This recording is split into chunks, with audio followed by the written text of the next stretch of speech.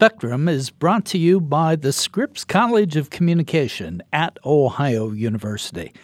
The Scripps College offers the foundation for individuals seeking to blend creativity and practice so that graduates have the freedom to direct their skills and move the world forward.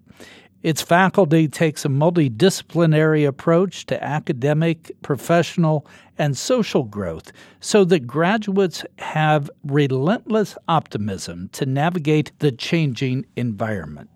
Learn more at ohio.edu/Scripps College. Welcome to Spectrum. I'm your host, Tom Hudson. On Spectrum, we cover a wide range of topics that are important to our daily lives. We feature journalists, authors, scholars, policymakers, activists, innovators, social critics, and some people who just have fascinating stories.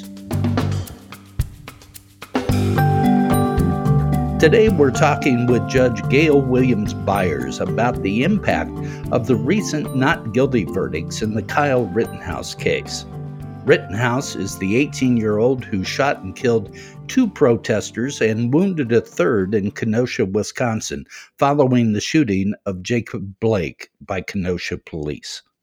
Judge Byers helps us look at the impact of this case on the judicial system, on the Black community, and on future peaceful protests. Judge, the Kyle Rittenhouse verdict just came out recently. 5 charges, 5 not guilties: not guilty on a first-degree intentional homicide, not guilty on attempted first-degree intentional homicide, not guilty on first-degree reckless homicide, not guilty on first-degree recklessly endangering safety, and not guilty on first-degree recklessly endangering safety as second one of those charges. 2 people are dead. 1 is severely wounded. Why did this come about this way? And so I think that we begin when we talk about the recent slate of not guilty verdicts for Kyle Rittenhouse. When we think about it in the prism of what happened from a legal perspective, we start with the premise that in order for systems to work and for justice systems to work, we respect the rulings of the jury. We want to appreciate that they had a vantage point with regard to evidence and information that the rest of us do not. And so if that is the perspective, I am challenged to understand how the jury reached the verdict of not guilty on each and every count, given what the rest of society knows and have seen and has had an opportunity to view. But also when placed in the, greater context of a maybe good lawyering from the defense side. But I'm also kind of concerned as a judge with whatever perspective or perceived sway the presiding judge in this case may have had from the onset. The charges are serious and were serious. And I think that, as with many who were viewing the case as it unfolded, jurors were perhaps placed in a predicament where they knew, or at least felt very early on, like the judge had an opinion about the case, even if that was not specifically verbalized, and that their verdict was, at least to some degree, consistent with the opinions of the presiding judge. That is the thing that concerns me. The idea is, just as you said, there are 2 people that are dead, which, by the way, very early on, there was a ruling that these decedents could not be referred to as victims. Right, right. The judge has that mantra in his court. He's done that a number of times, but he made that very clear in this case. And it again is, again, particularly, I think, concerning for those who may not have known that that had been maybe a longstanding practice of this jurist. And let me tell you, even in my experience, I've had defense attorneys who have rejected the notion that individuals in domestic violence cases be referred to as victims. Instead, they've requested that they be referred to as complaining witnesses. In an instance here where, again, you have decedents, um, the options that were provided in lieu of being referred to as victims were clearly terms that connote something far more negative or nefarious related to the decedents themselves, i.e., they could be referred to as rioters or looters. Nothing that seemed particularly positive when framing them in the context of being deceased.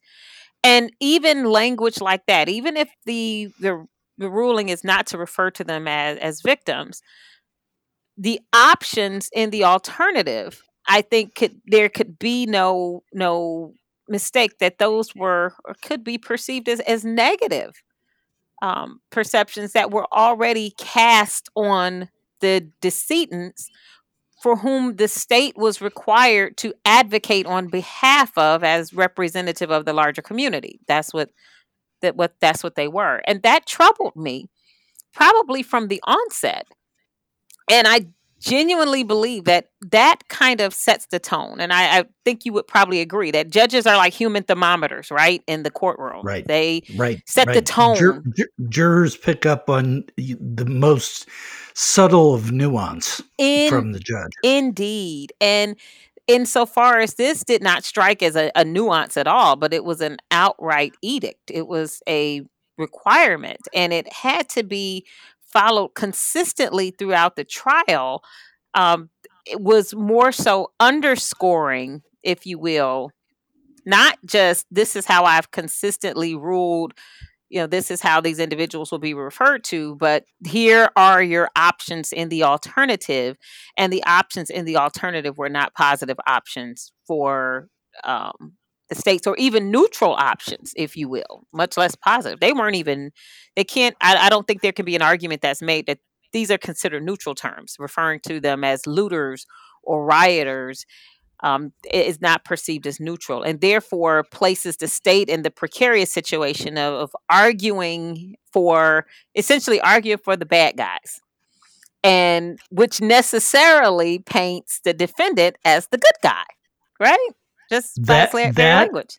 That, and let's follow through. The case was won, at least claimed by legal analysts and the defense team, on their argument that Kyle Rittenhouse acted in self-defense. Under Wisconsin law, he had to be in fear of his own life or severe bodily harm. So by framing the decedents as looters and rioters, that sort of aids and abets the self-defense argument, correct? Precisely, and it sets it up from the onset of the case. So if this is the requirement before a witness is even called or any testimony is even taken, imagine the position of the prosecutors in having to choose just the right words and opening statements to make reference while framing, because that is your first opportunity to frame the contours of this case and how you believe the evidence is going to come out.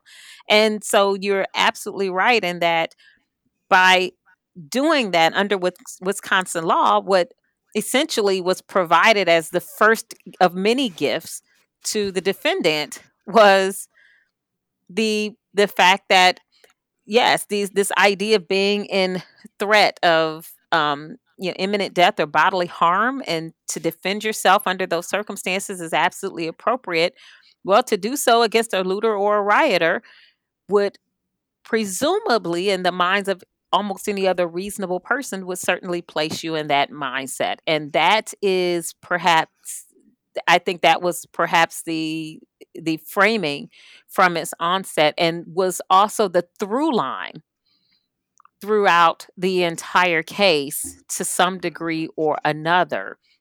And whether it's intentional or unintentional on the part of the judge, that was absolutely, I believe, a important component that played a part very early on and continued throughout this entire case. And that, coupled with the idea that it negated the idea that coming across state lines, being in possession of a firearm as a minor, engaging strangers for the purpose of protecting property over life, all of those things became, somewhat of a non-issue in combating that, even with the prosecutor's argument that the defendant waives his right to self-defense when he engages in this behavior. All of that is negated when the ultimate direction comes from the judge. The judge in this case made a couple of other rulings. One he's been criticized for, another one it's certainly subject to legal debate. The first was that he applauded veterans on Veterans Day. He made everybody in the courtroom applaud veterans, and then the next defense witness was a veteran. Now, we talked about the subtleties that jurors pick up from a judge. Certainly one argument could be made that the jury picked up that this witness had higher degree of credibility than any other witness, but by the reason of being a veteran. Somewhat how police officers have and are traditionally thought of, in the sense of their testimony bearing perhaps more or greater weight than that of lay witnesses. And so I guess there are a couple assumptions here, and I'm not certain which is correct or not. But it assumes that the judge was aware that after the applauding, the next witness would be a defense witness, and that specific defense witness would also be a veteran. It may very well be true. And if in fact that is the case, then the timing of that series of events does present as particularly curious in light of, again, the seriousness of the offense, everything that was being considered, and how those events unfolded. I think another thing that is important is, as you know, as judges and lawyers, we're governed by perceptions and rules that often speak to perception, if not actual behavior itself. And that is just the perception of impropriety, or the perception that what you are doing or saying may be improper. And as judges and lawyers, we are to guard against any type of behavior or speech or anything that could be perceived as improper. And here's what we know. This is probably one of the most high-profile cases this jurist has ever presided over. I'm sure. And in his career. And during this time, he could expect that there would be an awful lot of media scrutiny of everyone's behavior, from his to the defense to the prosecutors, everyone's behavior. And so when it comes to these rules of guarding against what could be perceived as improper, I think every other judge or any judge would just be extraordinarily careful, far less cavalier, but very, very careful in how things are handled and how they are approached and how rulings are explained. It doesn't mean that you have to change necessarily what you would do, but it does mean that you're a lot more careful about how you do it.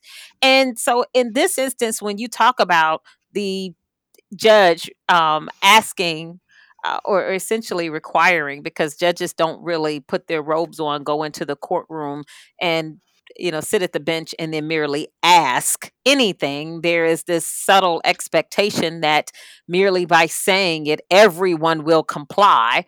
And so to ask, and you can use air quotations to say that, to ask that you applaud a veteran or to applaud veterans just blanketly on Veterans Day because you are in the courtroom, and to ask blanketly if there are any veterans in the room is, again, interesting. But then for it to coincidentally be the next witness that is called by the defense would be a veteran that was just recently applauded at the urging of the court and the judge, by everyone in the room, gives at least the perception that the judge desired the room, including the jurors, to engage in applauding this defense witness in support of the defense, because there's just only the most mild disconnect in the reason for the applause and the fact that you are engaged in this very high profile case where all eyes across the nation are on this courtroom. And those are the things that I believe judges in particular, if you are not clearly aware of them, they should be extraordinarily sensitive to them in situations like these, in times like these. The timing, it did not look good at all, but not just for this judge. Remember, Tom, anything that happens in this courtroom is often a sweeping indictment, if you will, on judges everywhere, justice Right. systems Right. everywhere. And Right. the idea and the belief and perception is, well, that's how they all are, and it elicits the horror stories that litigants have had all over, with a judge that perhaps has made a ruling that could be, you know, approached a different way at a different time. And it sort of solicits that kind of thinking about the justice system in general when you have those kinds of actions that take place right there in the open under the microscope of national broadcast television on a daily basis. Couple of other things I want to get to about the trial that fits into, I think, what you're saying. The judge made a ruling throwing out a misdemeanor charge that was filed against Kyle Rittenhouse about carrying this weapon or having this weapon illegally, this AR-15.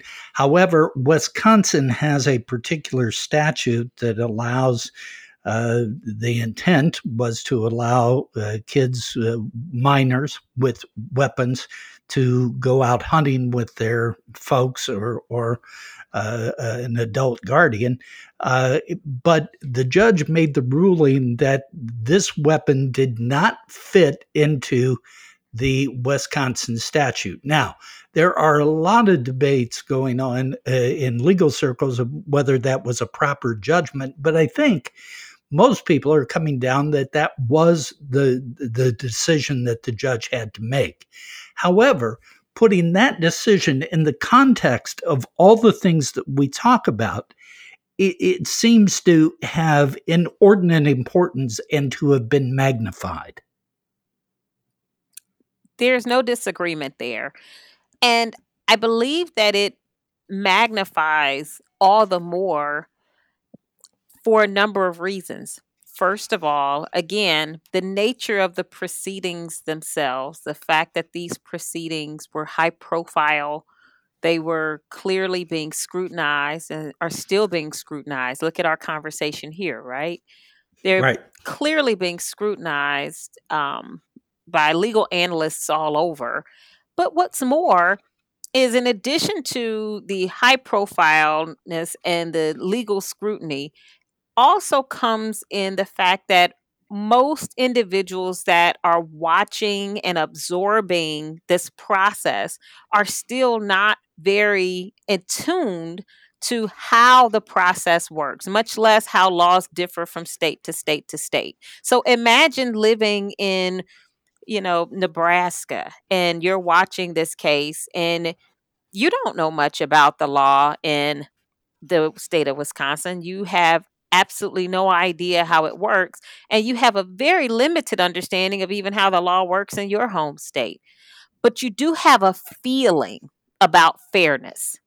You have a sense of what ought to be right and whether or not this seems like the right thing. And so, what is the frustration, I believe, that is often born out of decisions like this, even if they are the correct legal decision, is the fact that amidst the specter of the high profile case is also the lack of understanding of the process, the system, and the laws in place that others are expected to appreciate. And this becomes sort of this, hurricane of emotions and feelings and perceptions. Well, my gosh, everybody's in the courtroom watching. The judge is always berating the prosecutor.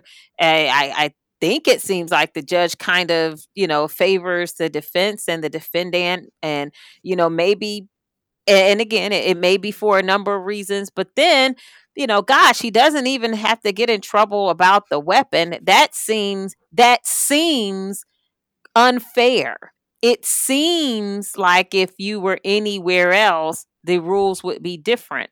And again, notwithstanding the fact that the judge's ruling may very well have been correct, it goes back to this perception of impropriety, whether it is or isn't, because lay people don't often appreciate what's happening or what's transpired, but they do appreciate senses of fairness. And to them, all of this sort of coming together at one time just doesn't seem fair. The last point I want to bring out about the trial, and then we can move on, is the defense strategy here.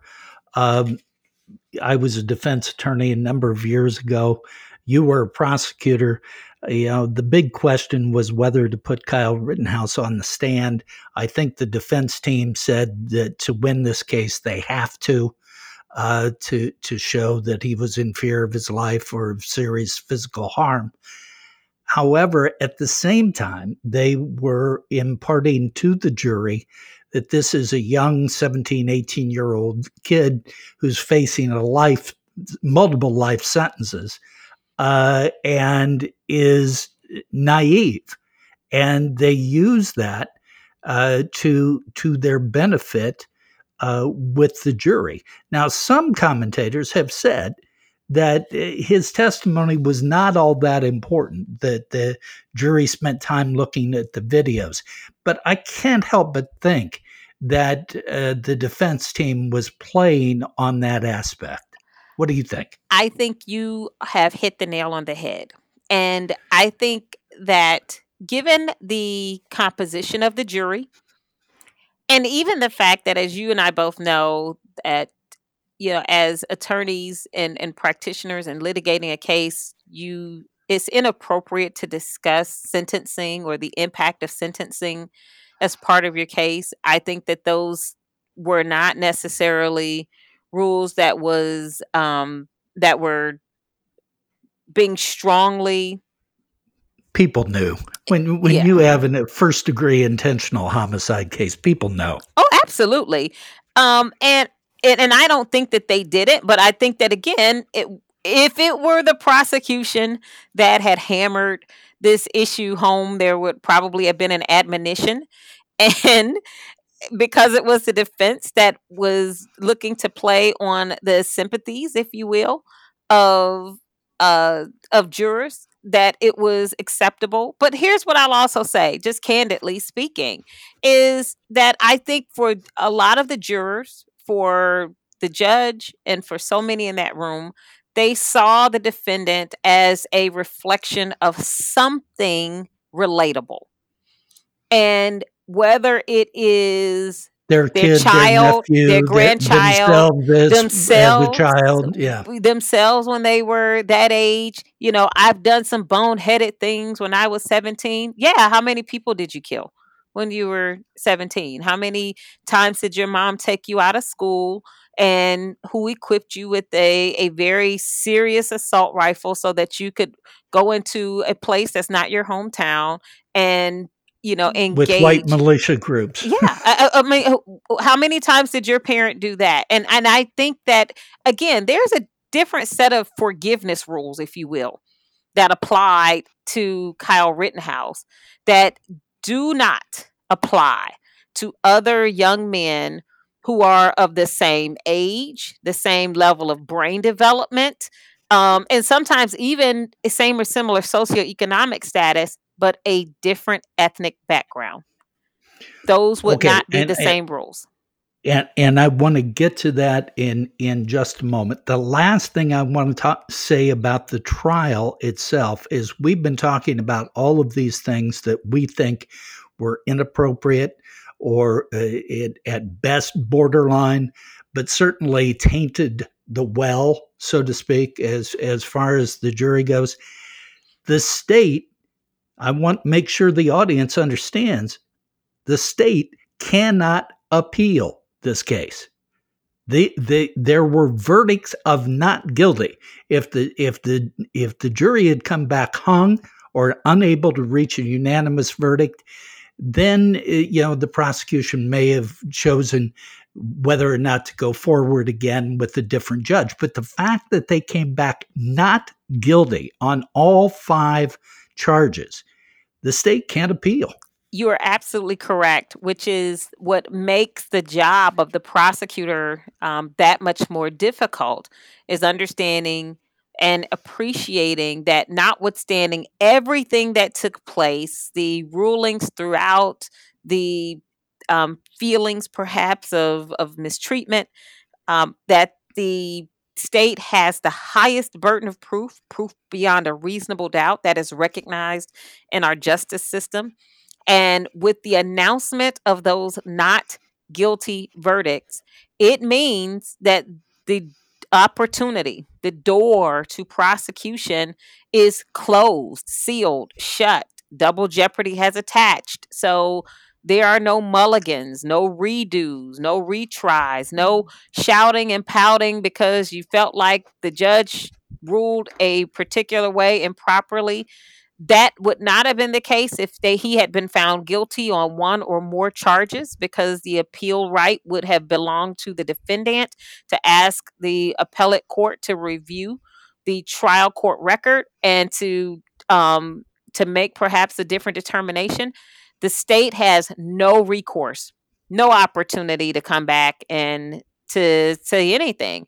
Now, here's what I will say is throughout the trial itself, had the state believed that there was something so egregious, so wrong, a ruling was made that so deeply hampered their ability to prosecute this case, they absolutely could have taken what's called an interlocutory appeal, which is an appeal that is taken mid-trial to the appeals court.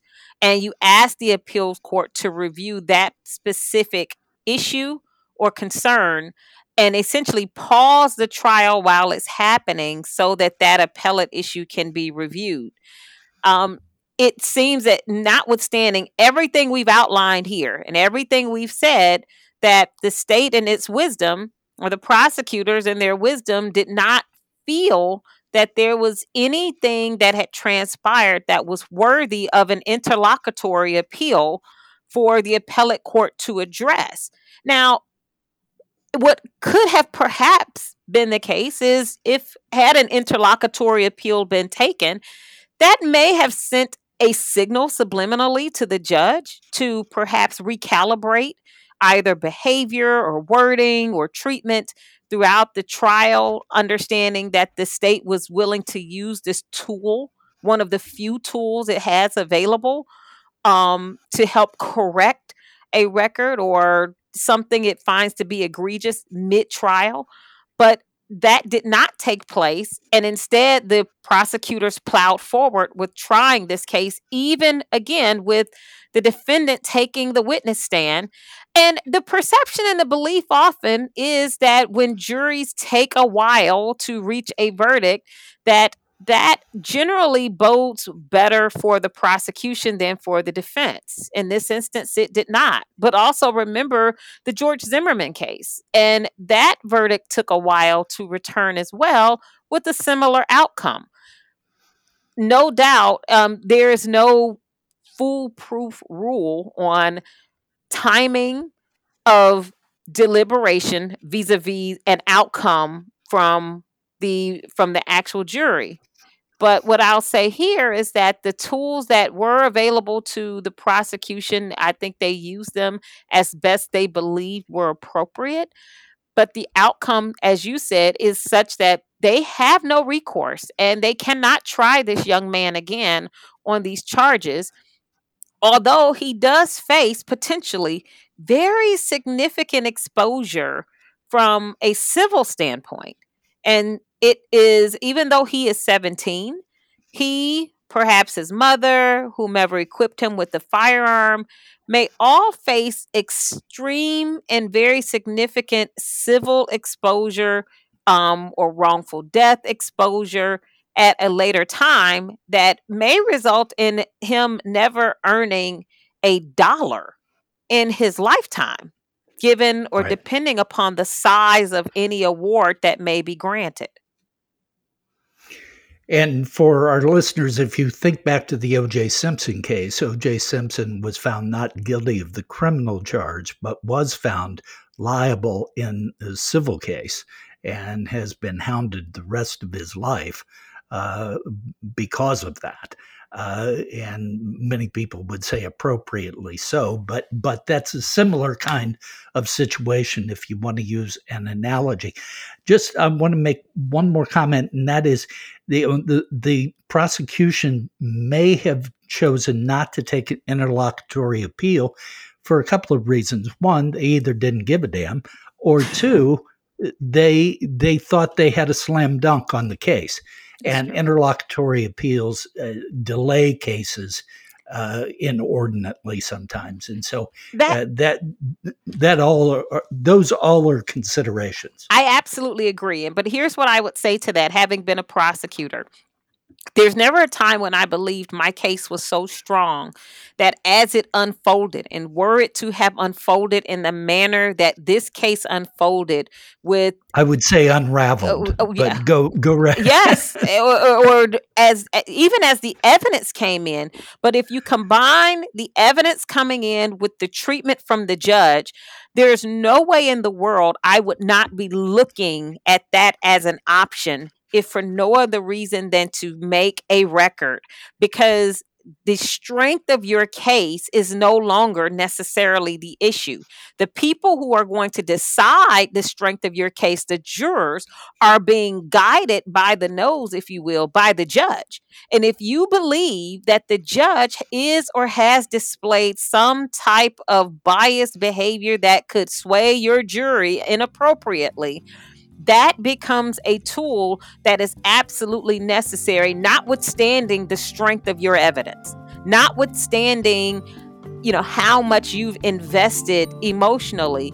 You have to keep your head in the game. And right now, under those circumstances, I would have been thinking, I've got great witnesses, I've got great evidence, I've got a great case, I've got a crummy situation in front of me.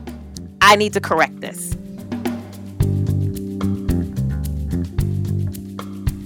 We'll be back after this message. Spectrum's brought to you by the Scripps College of Communication at Ohio University. The Scripps College is one of the most comprehensive colleges of communication in the country. It offers a foundation of creativity and practice so that graduates can move the world forward. In particular, the Scripps College offers challenging coursework that holds students to high expectations, an integrated curriculum that combines a variety of disciplines and ideas, and student-driven media organizations where students can apply these skills and gain experience that enables them to hit the ground running upon graduation. That's the Scripps College of Communication at Ohio University. We have a young white male who shot and killed two other white males and wounded another one seriously. If the defendant had been a similar age person of color, be it black or brown or Asian, do you think the result would have been the same? I absolutely do not believe that the verdict would have been the same. And in fact, we know that it would not be, because we've seen it happen many times over, even with some of the best defense teams available.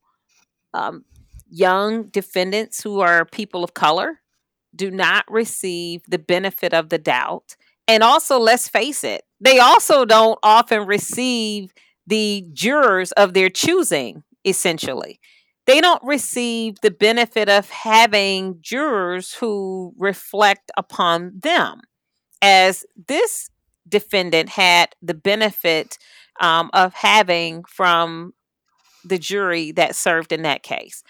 And so there's this clear lopsidedness, or at least the perception of this lopsidedness in a justice system where everybody's expected to play by the same rules, right? We're all supposed to respect the outcomes, respect the court, respect the process, do our duties as jurors, and us understand and appreciate, although democracy is not perfect, this is the best we've got.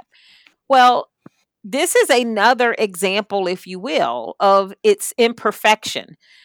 This young man absolutely embodied, I believe, the example of what perhaps any one of those jurors could relate to, either personally or through familial relationships, or maybe family or personal relationships. It's the So it's a type of white privilege. Indeed, it is, that's the neighbor's kid, or that was me, I did dumb things, or I remember the time when I, flattened all the neighbors' tires, or, and no one ever prosecuted me. And so, and he was just, quote, a scared little boy, or he was just very fearful. Think of that in the context of how we see, treat, and perceive young black and brown men who are similarly situated. They are no longer young. Demonic. Oh, no, exactly. Demonic, fearful. You're fearful of them. They're going to do heinous things, or they already have done these just by things. Their status. Yes, yeah. Or if they aren't going to do, they've already done it. And when you think of them, you don't think of them as little boys who are still experiencing brain development, like the defendant in this case, because let's face it, at 17, you've not even experienced full brain development. But there's some belief that if you are black or brown, you have leapfrogged over those developmental stages in your life. So you don't either experience it, or you've already experienced it, perhaps as a toddler, and you have rocketed past that. You know full well what you're doing. You've been, raised by wolves and heathens. And so you are naturally inclined to be, to harm others. You have a natural inclination toward violence. You have no justification for feeling fear because, of course, young black and brown children don't feel fear. They only experience hate. They don't have the excuse of feeling, or the defense of feeling fearful and therefore reacting out of that fear, because they are often perceived as the perpetrators in the first place, the exaggerators, the aggressors that often place everyone else in fear. And therefore, they are the ones who need to be stopped. They are the ones whose actions need to be arrested. They are the ones who need to be incarcerated or locked up or some way limited so that they cannot do what they are perhaps genetically predisposed to do, which is to cause harm. There is no way that I could be convinced that were this young man of a same or similar age, but of a different ethnic background, that he would have received the benefits throughout. I doubt that he would have received the courtesies and the benefits from a thoughtful jurist. I doubt that he would have received the the strongest advocacy from a defense squad. Not just, some of them do good to get a defense attorney, but an entire defense team. Or a defense attorney who knows their name because they're so overworked. Exactly. And yes, and doesn't do not have the resources to pour into this particular case, and certainly would not have been the type of defendant who would have been able to look into the box of a jury and to see most, if not all of them, reflective of himself. That almost never happens. Almost never. And so, with that being the lopsidedness of this entire experience, I would have to say, quite honestly and quite frankly, even from my own perspective, unequivocally, no, it is not likely that that outcome would have been reached for a young man of color. And let's discuss something else. Speaking of a young man of color, I do realize that the victims, and I will call them victims in this case, the decedents are victims, they are deceased. And then there's one Right. individual who's missing a limb. Yeah. And so they didn't, these were not self-inflicted wounds. This is not, these are not, you know, they didn't happen upon themselves. But the bottom line is the entire reason for this interaction was the result of a black man, Jacob Blake, being shot 8 times by the police. And so there's clearly this idea in some circles that it is more important to protect or defend property than even the lives of human beings. And what's also, I think, just very unsettling and perhaps even hurtful to many people of color is the idea that even those who are from non-minority communities or white communities who are standing up for defending the atrocities and the mistreatment of people of color, of blacks, even they lack the regard and respect that black victims are often given. And so the question genuinely becomes, where are the true allies?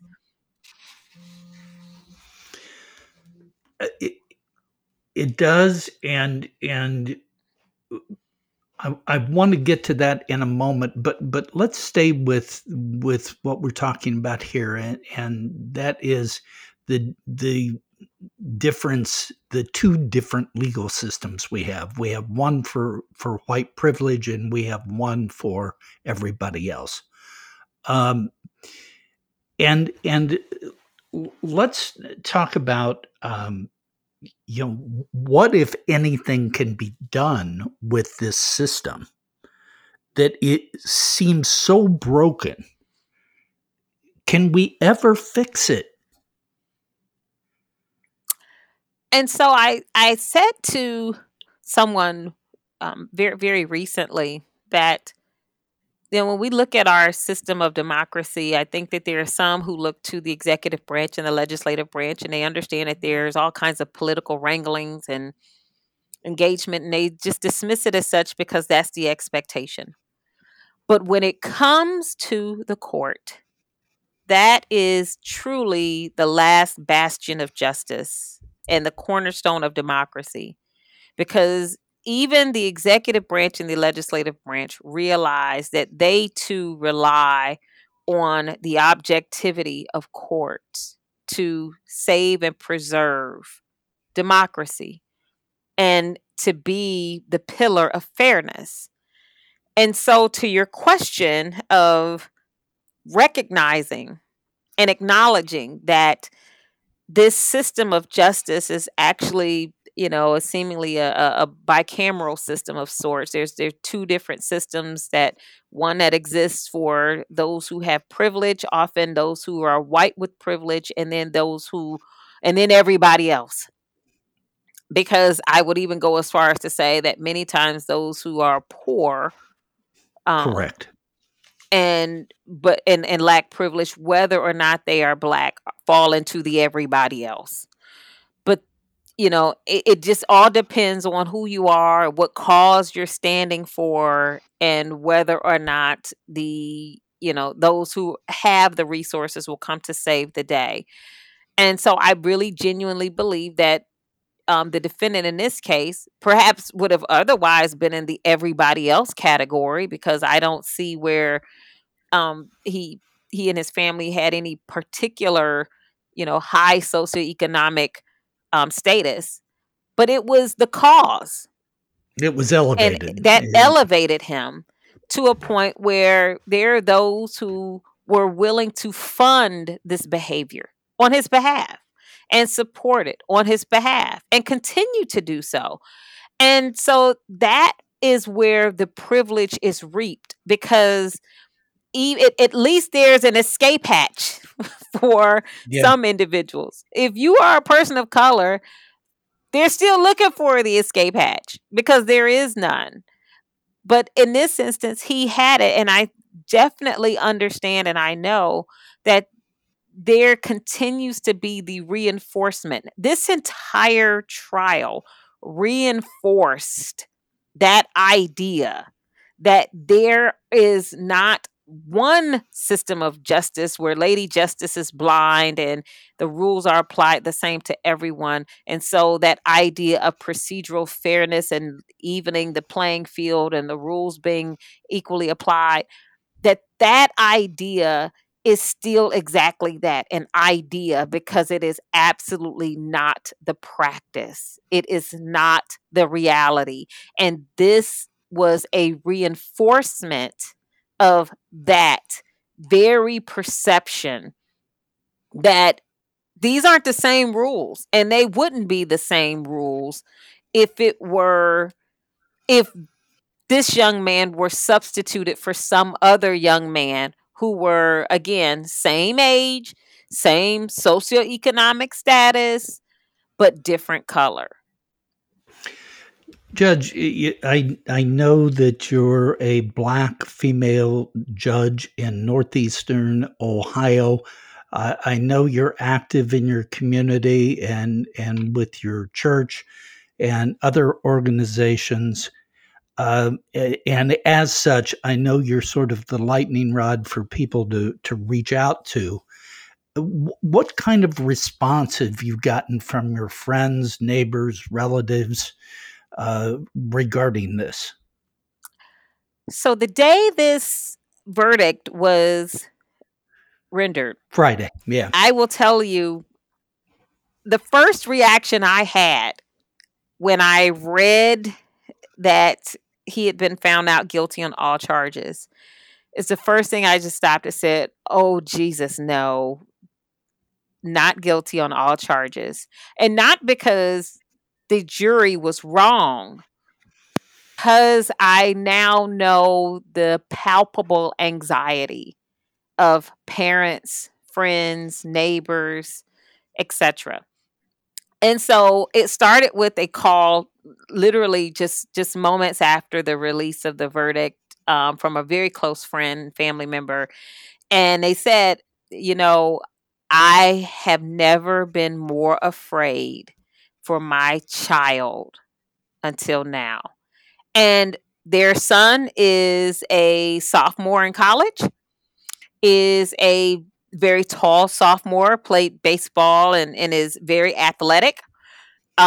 Is a child that is maybe darker in skin tone, and yeah, is extraordinarily well mannered, exceptionally smart, wonderfully kind. But the fear is perception, and that this will open the floodgates to every form of mistreatment for not only this child, but everyone else's. Again, remember the entire basis, the entire reason and rationale for the whole reason why this case became a case in the first place was because of the shooting of a Black man.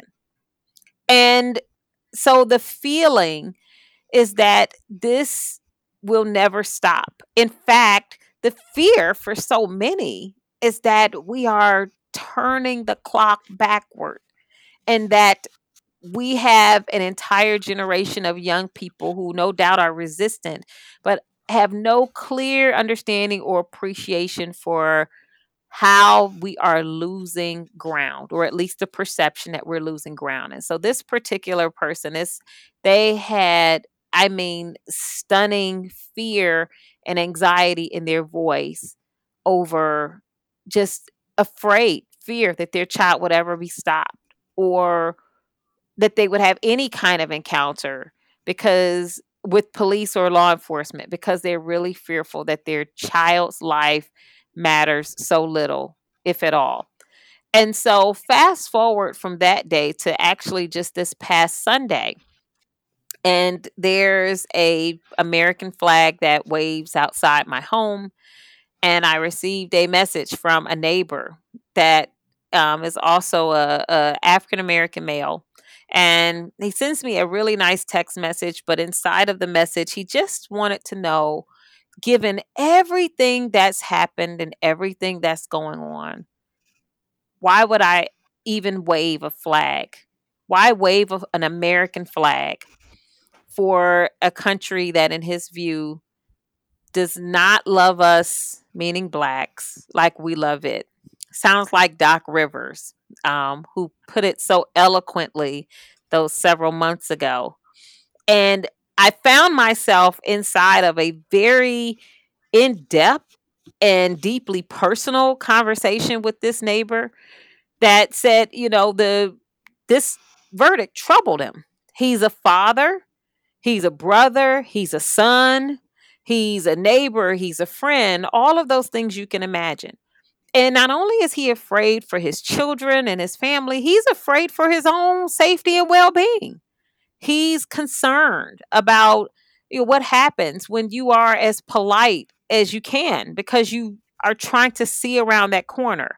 And for whatever reason, you still don't make it home to the dinner table. It seems, and he's particularly concerned, just as I said about the family friend, that the clock is turning backward. And that no matter how much progress you make, no matter how well you present, no matter how you are twice as good to get half as far, none of that matters. And why doesn't it matter? Because at the end of the day, you're still black. And that systems are not in place to protect you, but that rather they are in place to help destroy you. Because if you never believed it before, just open your eyes and see what's happening now. And they are believing it more and more with each passing day. And it is so disappointing because I feel like I am a part of this system where we have the opportunity to change the perception and we can change the trajectory of thinking. But we are facing an uphill battle with each new case that is nationally televised and where outcomes or processes at least present as unfair. And I realize that this isn't the case that we're speaking about, but when you can, air this one or you see this case, and at the same time in 2021, you can turn the channel and you see a white attorney up in a court and declare to a white judge and a predominantly white jury that they don't want to see any more black pastors in a courtroom. After having endured this verdict, then you see that. Then it really reinforces the message that this system wasn't created for everybody. It was created for somebody, but not everybody, which is why some people are treated differently from others. One of the positives that came out of the Black Lives Movement and the demonstrations over the last year was the fact that the demonstrators were so multicultural. And you talked earlier about allies. I want to read to you something that was published Friday by the Associated Press and get your reaction. It says Rittenhouse's acquittal created fear that protesters against racial injustice and other causes will be in danger from right-wing causes that already deemed Rittenhouse a hero after the shootings. The Reverend Jesse Jackson, the longtime civil rights leader and activist, told the Associated Press that it suggests, quote, it's open season on human rights demonstrators, end quote. Jesse Jackson goes on to say, quote, the concern over this verdict is compounded by the fact that Jacob Blake, who was originally the issue, was shot by a policeman 7 times in the back. He's in a wheelchair today, paralyzed forever, and that policeman is walking the streets of Kenosha, Wisconsin, on the force today, Jackson said. How do you respond to that? I would say that truer words never spoken. But I would also underscore that by saying that not only is it open season on human rights protests in America, but that this is a stunning hypocrisy on the part of America, who seeks to police the rest of the world when it comes to human rights atrocities.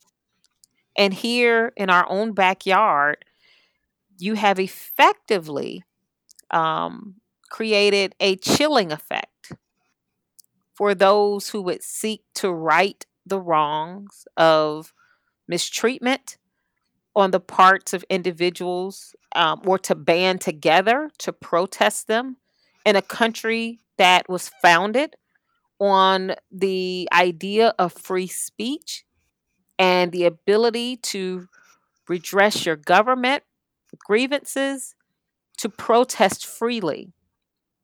And that this is the antithesis of that. And as I said before, is that expectation that other branches of government might play politics with these types of outcomes is expected.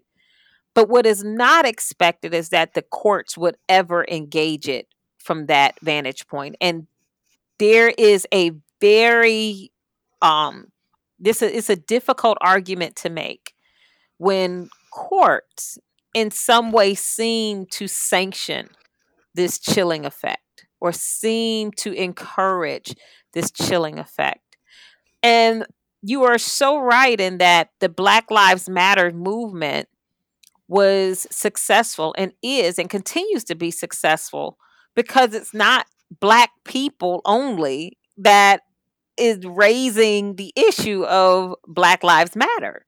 It is because our Thanksgiving tables are so multicultural. It is because wedding days look very different than they did before. It is because every important event in our life now invites the people that are important to us, and those events are not homogenous. They're not all white. They're not all Black. They're not all Asian. They're not all Hispanic, but rather it is a coming together, a mixture and a melding of all of these different backgrounds, races, ethnicities, and a celebration of them. And just like a chain that has weak or strong links, they band together so as to uphold anyone who is weak among them and to show support. And that is what happened with the Black Lives Matter movement. That's what's happening in everyday lives. Look at our college campuses. Our kids are coming home and they have friends that represent every kind of background imaginable. And they aren't seeing color the way that, color was seen and appreciated 40, 50, 60 years ago. That's why the Black Lives Matter movement has been so profound, because young people and old people and middle-aged people are standing shoulder to shoulder with folks that they may have actually been legally precluded from being in the company of 40, 50, or 60 years ago. And because we all find value in diversity, and there seems to be this rapid uptick in movement into somehow destroying that. And that's what becomes exceptionally scary, is when you let hate win. Then all of us lose. Judge, I'm not one for predictions, but I will predict this. Kyle Rittenhouse, whether he wants it or not, will become the poster child of the alt-right, white supremacist militia groups in this country. I'm not talking about just political conservatives that we can have civil debate with. I'm talking about the conspiracy theorists and the people out there who want to change the multicultural atmosphere that you're talking about. I truly fear we're going to have more and more violence. We have only seen the tip of the iceberg, and this case propels that forward. Astronomically so. I believe that those who share sentiments similar to Kyle Rittenhouse and his family are emboldened, and that they now will, as you said, whether he likes it or not, or for better or for worse, he will become the poster child for this particular movement and will fuel the sentiment of that movement. And happily so. There will also be those who you and I both know who will use him, even in his youth and his immaturity, but they'll use him until he is no longer worth it and he has no more value, but they'll use him to continue to advance these ideals and these initiatives and these groups. And again, when he loses value and the next flavor of the month comes along, they'll discard him, but he can look forward to being used in that way. And unfortunately, possibly even by some people that he loves, with the expectation that, yes, there may be some small benefit for him for now, but history will judge him as it has judged George Zimmerman, as it has judged so many. History, I think, will judge these people harshly. And it also, quite frankly, will judge America harshly. Judge, it's always a pleasure to talk with you, even though the topics are very, very difficult that we try to unpack. And I appreciate your time, your expertise, your analysis, but also your perspective. It really adds, I think, to the fabric of what we're trying to do here. Well, I want to say thank you to you as well. I think it takes an extraordinary amount of courage and commitment to continue to have these full-throated, transparent conversations about the issues of today that are deeply impacting all of us in some way or another, and not hiding from them. And so to you and to the awesome work that you do in ensuring that we do not let these things fall by the wayside, but rather we confront them, we discuss them, and then we do something, is so refreshing. It's so extraordinary, but it's also so you. Thank you. Thank you. And my last word is a word I've adopted: onward. Indeed. Onward. We need to move onward, but not forget what has transpired. Thanks, Judge. Thank you. Thank you so much. Today, we've been talking to judge, legal analyst, and judicial educator, Judge Gail Williams Byers, about the impact and the fallout of the 5 not guilty verdicts in the Kyle Rittenhouse case. Spectrum is produced by WOUB Public Media. Adam Rich is our co-producer. I'm your host, Tom Hodson. Please subscribe to Spectrum. You can do that at Apple Podcasts, Stitcher, Google Podcasts, or at NPR One. Spectrum also is available through the NPR Podcast Directory. We always welcome your feedback, so please rate our podcast or review it through one of your favorite podcast outlets. If you have any questions or comments about our podcast or have suggested topics for us to cover in the future, please direct them to me by email. You can do that at hodson@ohio.edu. That's Hodson, HODSON, @ohio.edu. Have a good day, everyone.